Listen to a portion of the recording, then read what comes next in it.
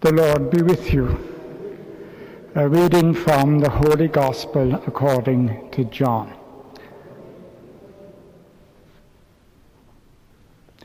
Jesus said, "For God so loved the world that he sent his only Son, so that whoever believes in him may not die, but may have eternal life." The Gospel of the Lord. As I said at the beginning, the focus of our retreat, as you probably know, is to be a disciple of Jesus today. And no matter what our rank or status in the church, of course, that's our primary calling, to be a disciple of Jesus today. And on this third day of our retreat, the focus is God and our relationship with God who has made us and who loves us.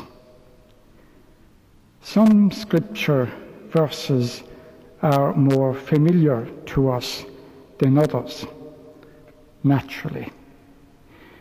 If you have been watching GAA matches over the last few decades, you will have very often seen a large banner on display behind the goalposts with a little verse from John's Gospel on it. Very often that verse was John 3:16, the Gospel I just read for you.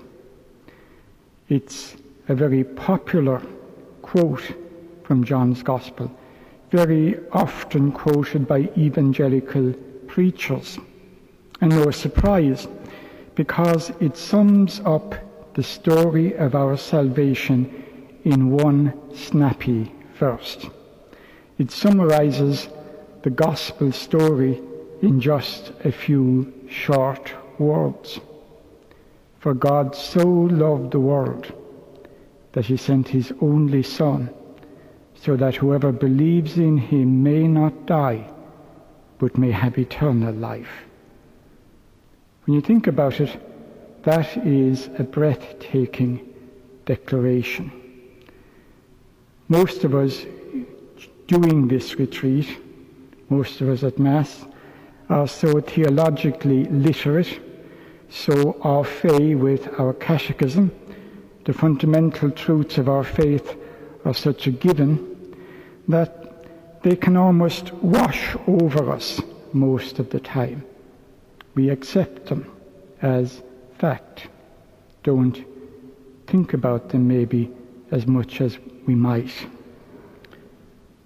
John 3:16. What does that say to us? First of all, a simple fact, but profound. God loves us first. God intervened in the human story to save us, to save each of us. We can find that hard to truly believe. Even when we accept it on an intellectual level, even when we articulate it as a settled statement of faith, deep within us, we can struggle to really believe it to be true in our own particular case. Some of you will remember Cardinal Heenan of Westminster. He was Cardinal Hume's predecessor, died in around 1975. He was interviewed on BBC television once, and he was asked all those questions you might expect a cardinal of the church to be asked about priestly celibacy and abortion and contraception and the infallibility of the Pope and so on. But at the end of this interview, Cardinal Heenan was asked a question that he probably wasn't expecting to be asked at all. What, Cardinal, he was asked, is the most difficult truth of all for you to accept in the Catholic Church? What's the most difficult truth? Of all the truths in the church, the most difficult truth for you to accept? Cardinal Heenan paused for a moment or two, and then he said, "What I find hardest to really accept is that God should love me so much." A beautiful answer. I hope it's the one I would have given had I been asked the same question. And yet, we struggle with it, and yet it's completely true. In order to let that really sink in, what I like to do is to personalize John 3:16, to take out the word world and to substitute the pronoun me instead, so that it reads, "For God loved me so much that he sent his only Son, so that I might not die, but might have eternal life. For God loved me so much." Little old me. God loves me that much. God loves me first. God loves me without me having to ask God.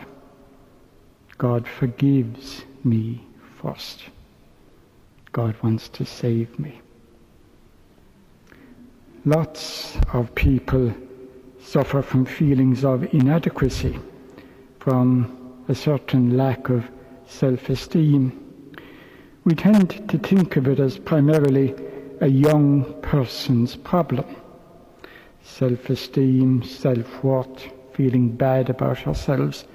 But of course it's not. It's a universal problem. I'm almost 60. I can't get my head around that. And I've always struggled with self-love. I've been conscious when I was young of my bad hand, my bad leg, hugely conscious of my bad acne and bad skin, always struggled with shyness.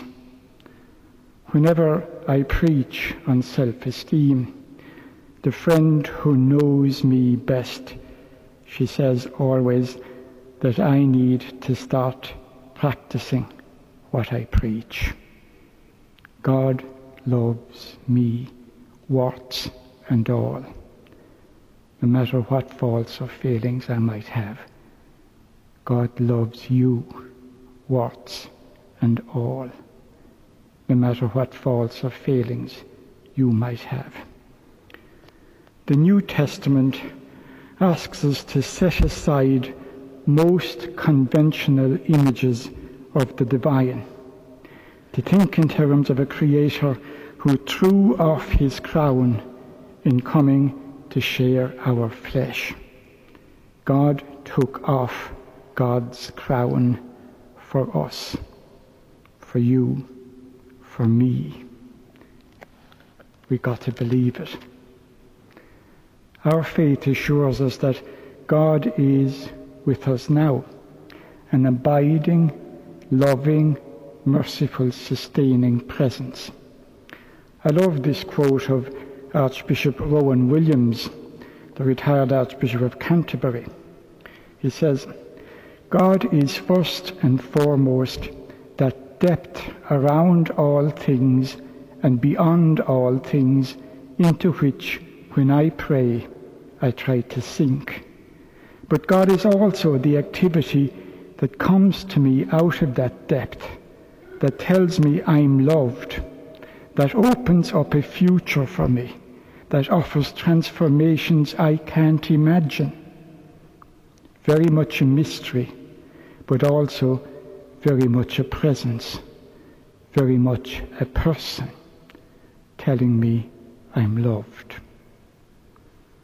In other words, we shouldn't think of God primarily as the unmoved mover or first cause, creator, though God is, but rather as an intimate presence in my life, responding to a gift and a richness from beyond all my imagining. Historically, the weak have always been despised. When we look through history, the weak are the forgotten ones, the downtrodden ones, the persecuted and despised ones. Think of the Jews for so long in the history of our world over the last 2,000 years. Think of what happened to indigenous peoples in so many parts of the world. Think of stories of abuse and oppression here in Ireland. The weak have always been despised, but Christianity speaks of a God who is on the side of the weak, and it speaks of the radical equality of all the same in God's eyes. A revolutionary idea at the time, and wonderfully consoling to know, especially in these most difficult times. So what should our response to this be? First of all, to believe it, to believe the truth that is expressed in John 3:16, and then to imitate that self-giving love of the God of the Trinity, a pattern of loving relationship, who made us and saves us and loves us into being. Believe that. It has life-giving implications for our living and our acting.